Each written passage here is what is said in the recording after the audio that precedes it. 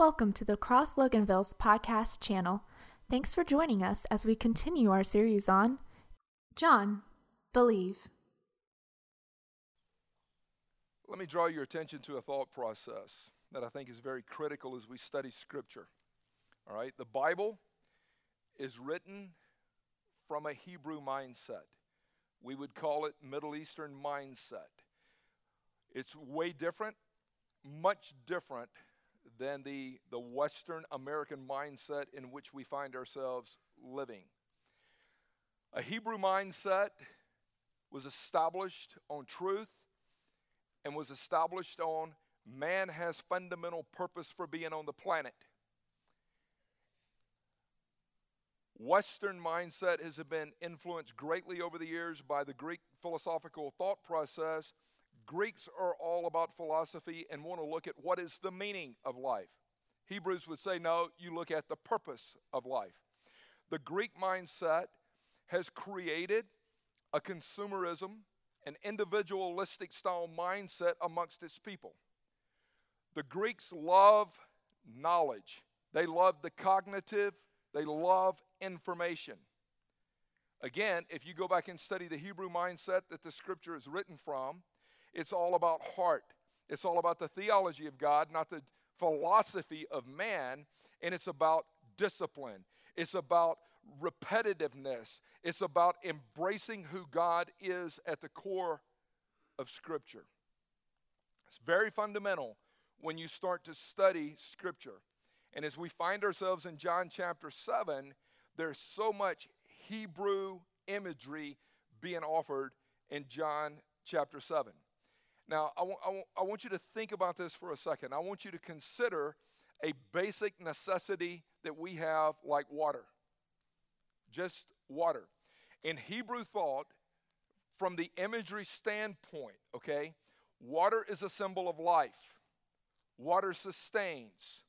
Water is represented throughout the pages of Scripture as cleansing, purification. It's represented as salvation. And then ultimately, Jesus talks of water as being the presence and the power of the person of the Holy Spirit. Water, it's just basic. And you go back and study the life of the Jews and the Israelites. It was a fundamental, essential commodity even for them to be able to survive. The Jews lived in dry desert lands. And so when you think about the Hebrew mindset and the Jewish mindset, the Jews thought this: if you want to hear from God, go to the desert, because there you'll be forced to depend on God and not trust yourself. Very interesting mindset. Now, back to water. If you pick up the Bible, there's 722 references to water in Scripture. The first we find is in Genesis chapter 1, verse 2, where the Spirit of the Lord was hovering over the deep of the waters. Earth was void, whatever, but God's Spirit was hovering over waters. Then you get to Revelation chapter 21, verse 17, and it says, the Spirit and the bride say, come, anyone who is thirsty, and let him drink. Let him come and drink freely from the water of life. So throughout the pages of Scripture, it is replete with references about water. One of my favorites I memorized years ago is Psalm chapter 1, where it says, blessed is the man whose delight is in the law of the Lord. And in his law he meditates day and night. He is like a tree planted by streams of water. Scripture is replete with water references. 75% of the earth is covered with water. 70% of the human body is made up of water. 85% of the human brain is water. Water is essential to life. And in Hebrew thought, the strong imagery that is represented with water will blow your mind if you will just study water from a biblical standpoint. It's absolutely amazing. A person can go a month without food. A person will die after about a week without water. You've got to have water. And over 3.5 million people die each year because of bad water, because of bacteria, because of parasites. I've been on a lot of mission trips. We just brought a guy on staff. You'll be introduced to him later today, Ronnie. And Ronnie has spent so much time doing missional work. And I can tell you there's many parts of the world where you go, they're like, do not drink the water.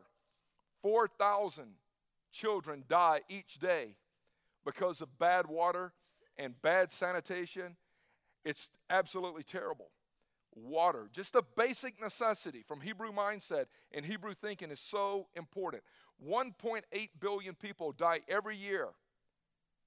Most of them are children from bad water and diarrhea issues.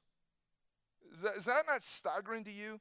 Diarrhea caused by bad, parasitic, bacterial infected water is the number 2 child killer globally. Children. While we're in church today, over 50 kids in this 75 to 80 minute window globally will die because of the polluted, bad water they drink. 650 million people right now on this planet do not have access to clean, safe water. And it's something from a Western mindset that we take for granted every day.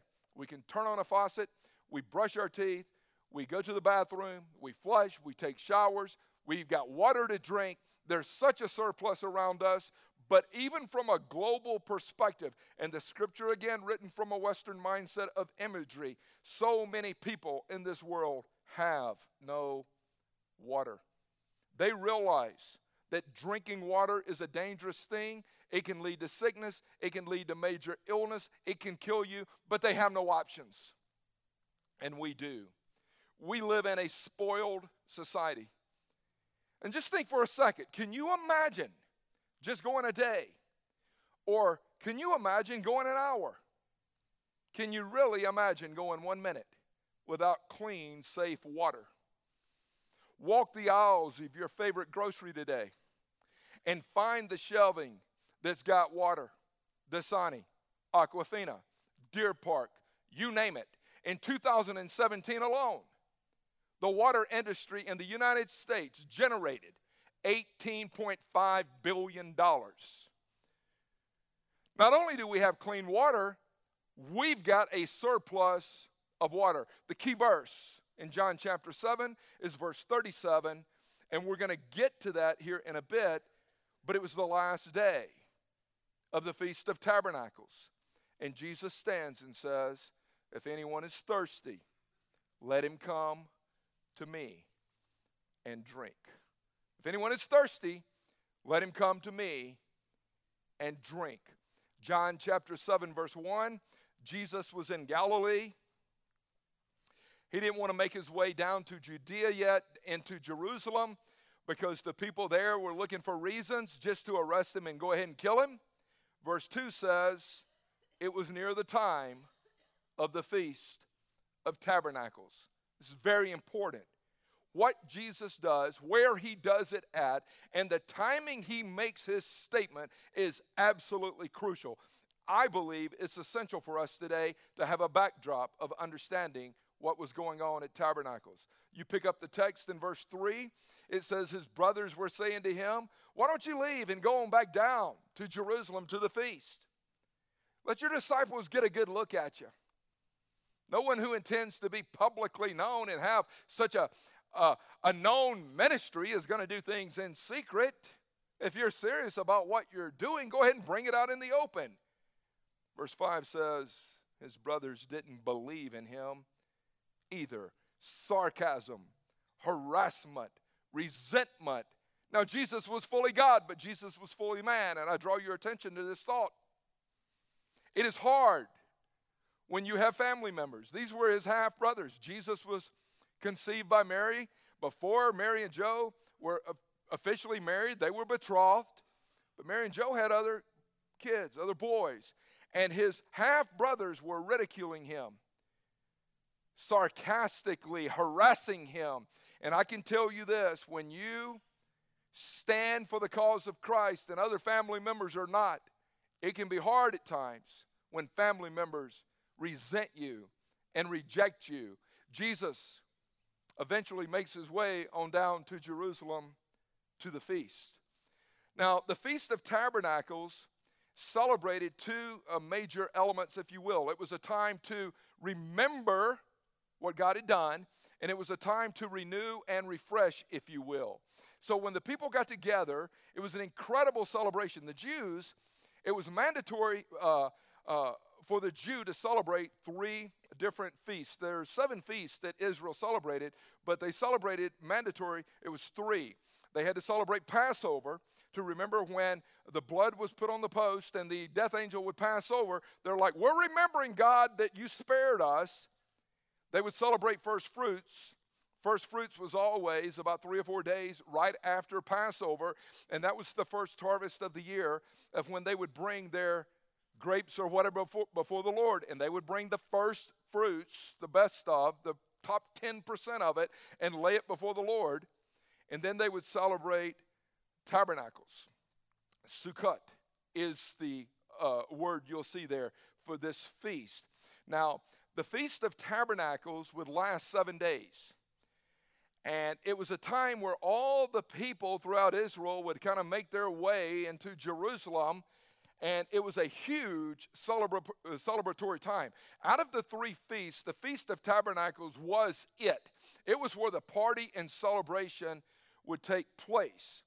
And what would happen in Jerusalem, around the area there, is the people would vacate for a week. They would leave their homes, and they would build these little tents, these little huts for a 7-day period of time, and they would stay in these huts, and it was a day to vacate from work, from everything else, to focus on the worship of God.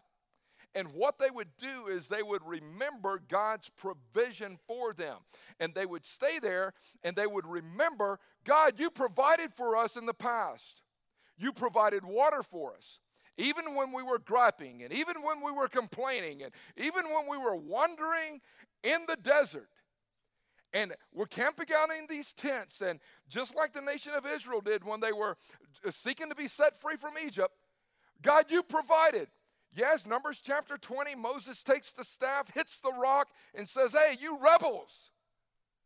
Do y'all not trust God, really? Do you not believe God? Do you not believe God's going to provide for you? And during this feast, for 7 days, they would remember, God, you provided, even when we were faithless, even when we griped, even when we complained, even when we said, it would have been better for us to die in the wilderness.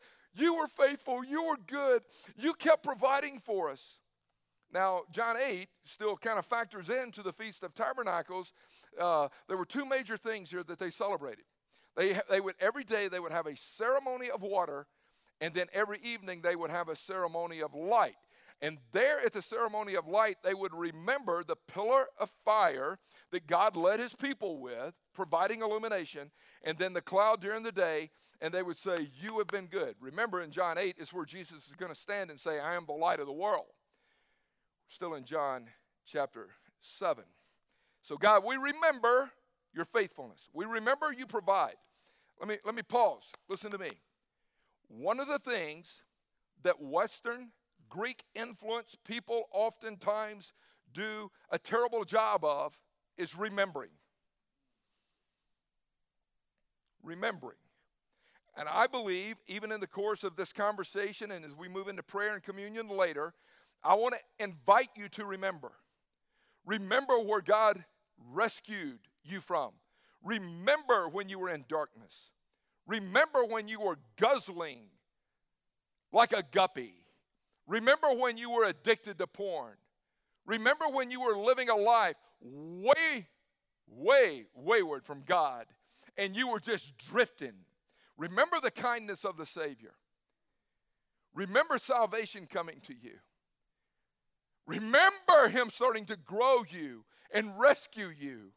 Remember God's provision. Tim, remember when you were praying that you didn't want to stay single all your life. Remember God's provision with a godly woman in Barb. Remember as you started praying, Tim, that God would bless you with a family. And there comes Rachel and Benji and Jesse and Hannah and Caleb. Tim, don't forget I provided for you. I've shut down other wombs, but I allowed you and Barb to be parents. Remember, Tim, my goodness. Remember my faithfulness. Remember, Tim, I'm the one that rescued you. I'm the one that helped you overcome the mind monsters of speaking in public. I'm the one that's led you over the years. I invite you to remember. So during the Feast of Tabernacles, they were remembering God. We remember the rock. We remember Moses striking the rock. And that's why we sing, on Christ the solid rock. It was just simple imagery of water, rocks, whatever that the Hebrews gravitated toward. God, we remember you've been good to us. And throughout in the pages of Scripture, even Psalm 78, we read things like, he split the rocks in the desert. He gave them water as abundant as the seas. He brought streams out of the rock. He made water flow like the rivers. God, you provided. So many people in the world don't even have water. So many people are dying today because of parasitic, bacterial infested water. God, we've got water. Praise the Lord. Thank you for water. And the people of Israel, and even David in some of his Psalms as he lived in these dry, parched land, God, you provide. God, you're good. And it was a sign of promise, but it was also a sign of provision. It was a sign of promise of what was about to come. And Isaiah pens, where he says in the prophetic thing, before he gets to Isaiah 53, where he's talking about he had no stately form or majesty, that we should be drawn to him. And like a lamb led before the shears, he opened not his mouth. Isaiah was prophesying about the soon coming Messiah. But in chapter 44, Julie, he cries out, God, you're going to pour water on the thirsty land, and you're going to pour streams on the dry land. And God, you're going to pour out your Spirit as an offering and a blessing. And God is saying, yes, I'm going to pour out my Spirit one day. Zechariah said, chapter 13 and 14, on that big day, a fountain will be open for us, for the family of David and all the leaders of Israel. And a fountain's going to be open one day for the washing away of their sins. And on that day, living water will flow from Jerusalem. Prophetic. This is John 7. This is what's happening in Israel. This is what's happening in Jerusalem. And Jesus has made his way on back down to Jerusalem. Now, during the water ceremony, the people would get together. They would enter into the temple. They would bring palm branches. They would bring, this is the harvest time of the year when the Feast of Tabernacles was taking place. And this is the last great harvest. And they would bring in fruit of the vine of what God had provided. And they would come, and the priest would go out to the pool of Siloam. And he would get this purified water in their mind. And he would fill up a pitcher, and he would bring it in. And every day, for these first 6 days, he would pour water on the altar, saying, God, you've provided, but we offer back to you what you've provided.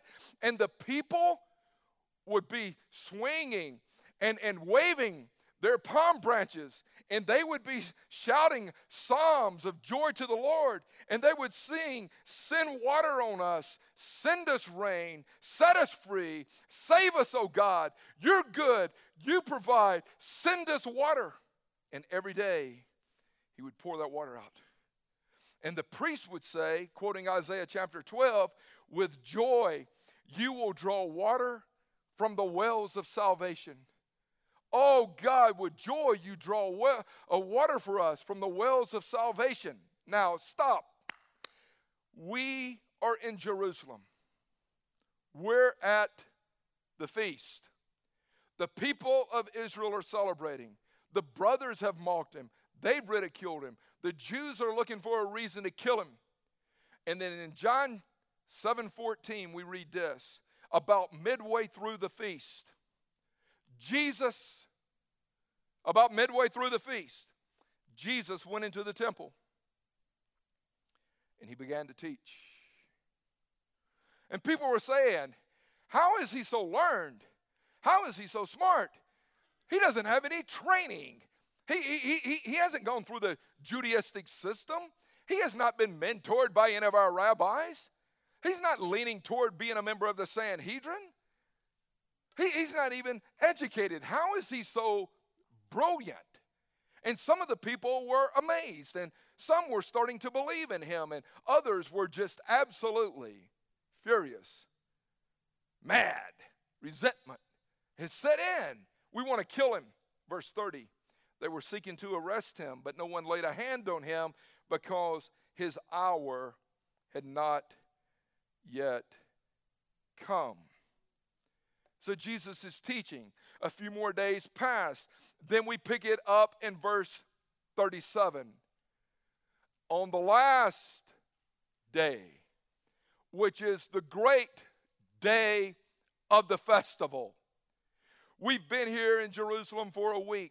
People have been celebrating. God, you're faithful. God, you provide. God, you've taken care of us. God, we remember. We remember. And on that last day, the people would gather, and the priest would go back down to the pool, and the people would walk around the altar 7 times. 7 is the number of completion. And they would walk around the altar, and they would walk around the altar, and the priest would take that jug filled with water, and Nick, he would take that water over to the altar while the people are walking, and they're waving their palm branches, and he would pour the water on the altar, and he would shout out, Hosanna, Hosanna, save us now, save us now, save us now. And they would quote Psalm 118, which reads, and this is the day that the Lord has made. Let us rejoice and be glad in it. And while they were singing, oh God, this is your day, we want to rejoice, they would start to cry out, save us, we pray. Save us, we pray. Hosanna, Hosanna. And then the next verse says, they would sing out, blessed is he who comes in the name of the Lord. And most scholars believe it was at this pivotal moment, Hosanna, save us, save us, save us, that Jesus stands in the middle of the temple. And he cries out, if anyone is thirsty, come to me and drink. I've got good news for you. Your prayer has been answered. I am the answer of your prayer. I am who Isaiah prophesied about. I am living water. If anyone is thirsty, if anyone is tired and let down by the world of religious systems, come to me and drink. Come to me and drink. And guys, I'm reading this on the plane last Sunday as I flew to Arizona.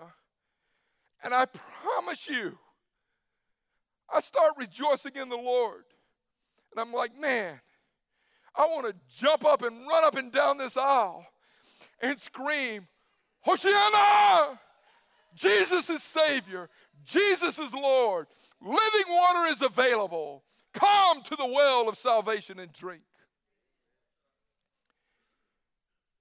Who did he say? Who did he say? If anyone, Gentiles, Jews, burned out on religion, strung out in addiction, your soul's empty, you're parched, you don't care anymore, you just live a life of apathy, just going through the motions. Come to me and drink. I am so thankful. I've read John many times. I've never studied the Feast of Tabernacles in detail and studied when he said his what and where he said it at. God, we've been here remembering that you're faithful. We've been celebrating and remembering that you're good. Jesus goes, I'm the promise of what Zechariah and what Isaiah and what all the other prophets wrote. You're looking for salvation. You're looking for answers. You're looking for healing. You're looking for hope. Come to me and drink. Don't go to materialism. Don't go to a relationship on the horizontal. Don't try to empower your kids to get your needs met. Don't look at your job. Come and drink from the waters that Jesus offers. Now listen to what he says. Whoever, verse 38, whoever believes in me, as the scripture has said, streams of living water will flow from within him. He spoke of the Holy Spirit, whom those who had believed in him they were going to receive. But the Spirit was not yet given because Jesus had not yet been glorified. I'm going to pour out living water. I'm sending forth the Holy Spirit. Jesus becoming the atoning sacrifice on Calvary's tree. All of the world's sin he carries. He's being brutally annihilated and beaten while he hangs, even on the cross. Blood is pouring. And then Jesus cries out, Eli, Eli, lama sabachthani. My God, why have you forsaken me? And then he cries out, it is finished. It is finished. Everything that the Father has required for lost man, everything the Father has required for lost man to be reconciled back to the Father, it is finished. I have accomplished the work and glorified you, Father, to which you sent me to do. Then he bowed his head and he gave up the Spirit. I'm sending living water. And the Holy Spirit is living water inside of us. It quenches us in our souls. It totally, when the Holy Spirit has freedom to flow, he goes, it will be living water flowing within you. And I invite you today, Tim, I don't even know the Lord.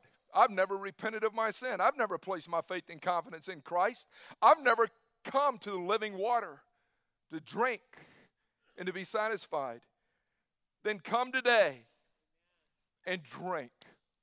Let this be a visual saying, I am desperate for living water. So many people in the Bible Belt, the bondage belt, they've walked aisles. They even have jumped through a few religious hoops, but they haven't had an awakening inside their life because they've never tasted living water. They've tasted religious water. They've tasted denominational water. But when Jesus says, come to me and drink. And Rick, one of the things that we have to do as a believer, some of us sitting here going, I've come, I've drank living water.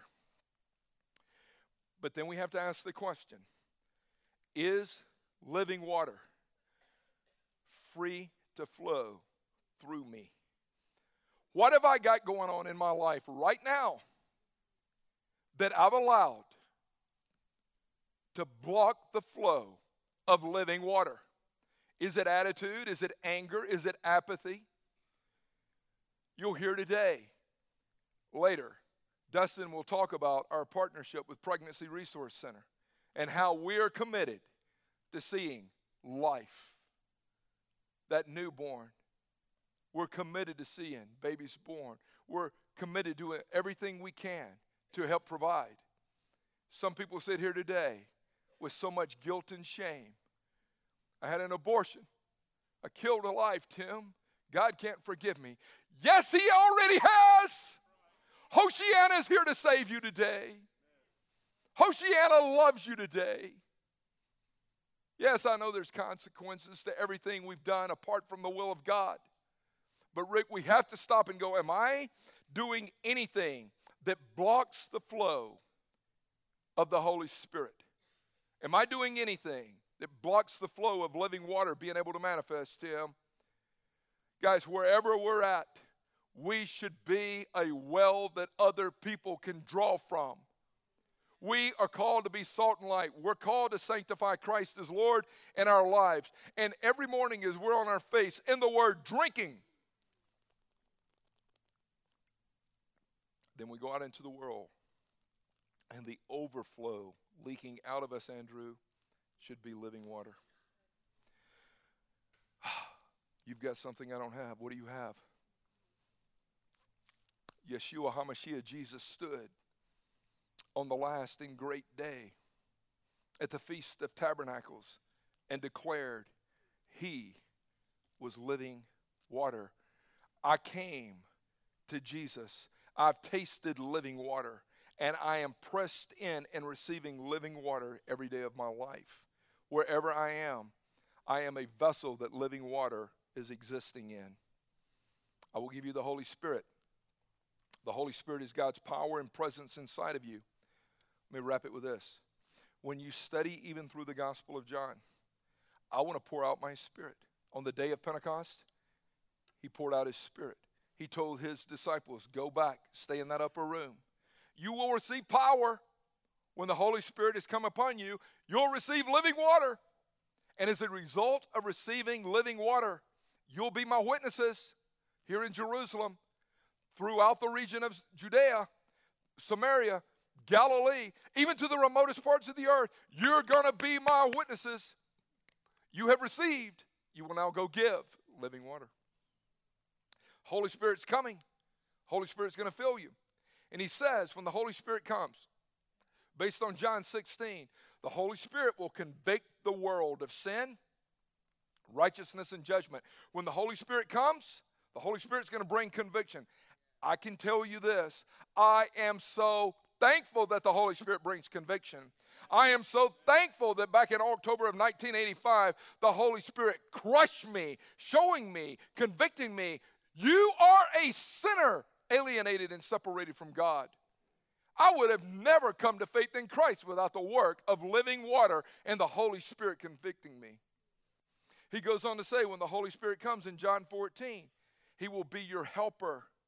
The word helper there, I will send another, a helper, a comforter. The word is parakletos. It literally means the legal counsel of God is going to take up residence within you. He's going to lead you. He's going to be your advocate. He's going to point you in ways. Listen to him. He's our intercessor. Even Paul would say, the Spirit makes intercession with moanings that we don't even comprehend. Living water, when it exists inside of you, when you're not quenching living water. Watch what God does.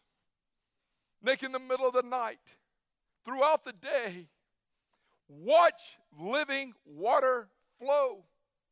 Wherever you're at, the Holy Spirit, I got you.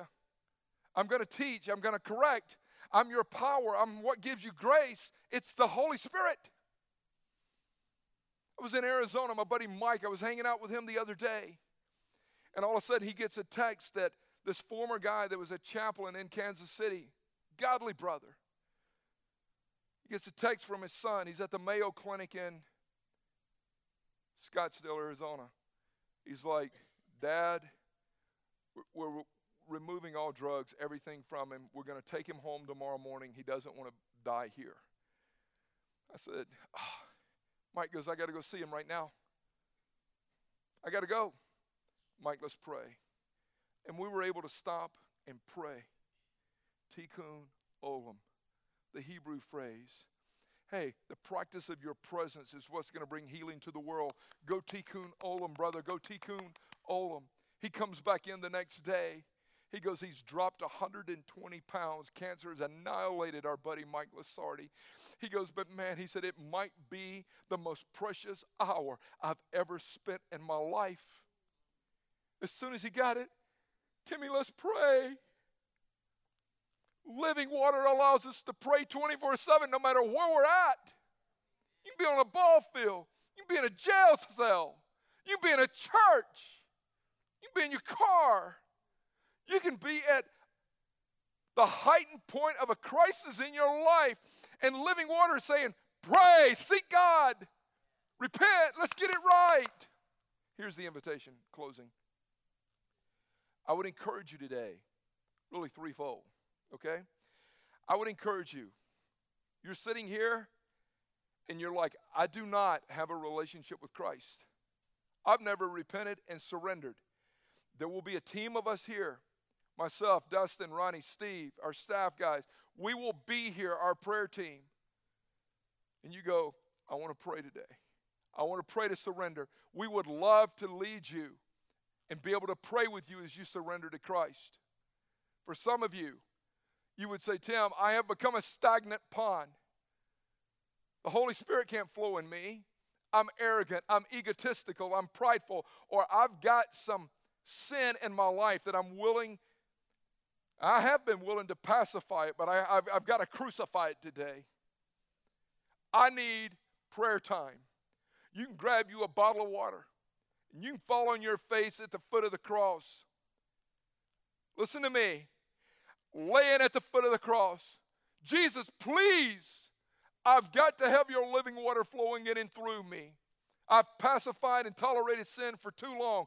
Today, I'm breaking the chain. I want living water to flow. So whatever it might be, I invite you, spend some time in prayer, on your face before God. You go, I don't even know how to pray. Then ask one of us as we stand here, would you please intercede with me? I'm off the rails. For some of you, I invite you. We have communion every week for a reason. The power of remembering. And Jesus said on that last night as he hung with his disciples and as he broke bread with those guys, he said, guys, as often as you meet, do this in remembrance of me. We have communion to my left and to my right, and it might be powerful for you today. I encourage every person who is a believer, a follower of Jesus Christ, to do communion today. It will be powerful. Father, I receive this wafer as a reminder of the body of Christ. Jesus, thank you that you carried my sin, my filth, my shame. Lord, thank you that all past, present, and future sins of mine have been nailed to the cross. Hallelujah, I remember. You may want to itemize some stuff that you're thankful for today. And then you open it up and Jesus said, this right here is symbolic of the new covenant, my blood that will be poured out for you. Where his body mark carried the sin debt once and for all, his blood cleansed us forever. Hallelujah. Father, I remember the blood of Jesus. There's power in the blood. Without the shedding of blood, there's no remission and forgiveness of sin. Today, I invite you to allow the Holy Spirit to do whatever he desires to do in your life according to where you're at. Salvation for some, come and drink. Repentance and dealing with sin thoroughly, come and drink. Tim, I'm so thankful for what God's done in my life. Spend some time at the communion table. Fall on your face, fall before the Lord, and give thanks. If anyone is thirsty, come to Yeshua HaMashiach and drink. Hey, thank you so much for watching the message. We hope that you really pulled some things out of it. And just know that our desire is for every person, whether you ever step in this building or not, to become fully alive in Christ. Yeah, we want to see you committed to Christ. We would love to see you connected to others in a small group. And we believe it's important to become a contributing member to the body of Christ through sharing your faith, as well as financially investing in the work of God. That's right. And so we pray that you're growing, that you're striving forward. There's so many resources on the website.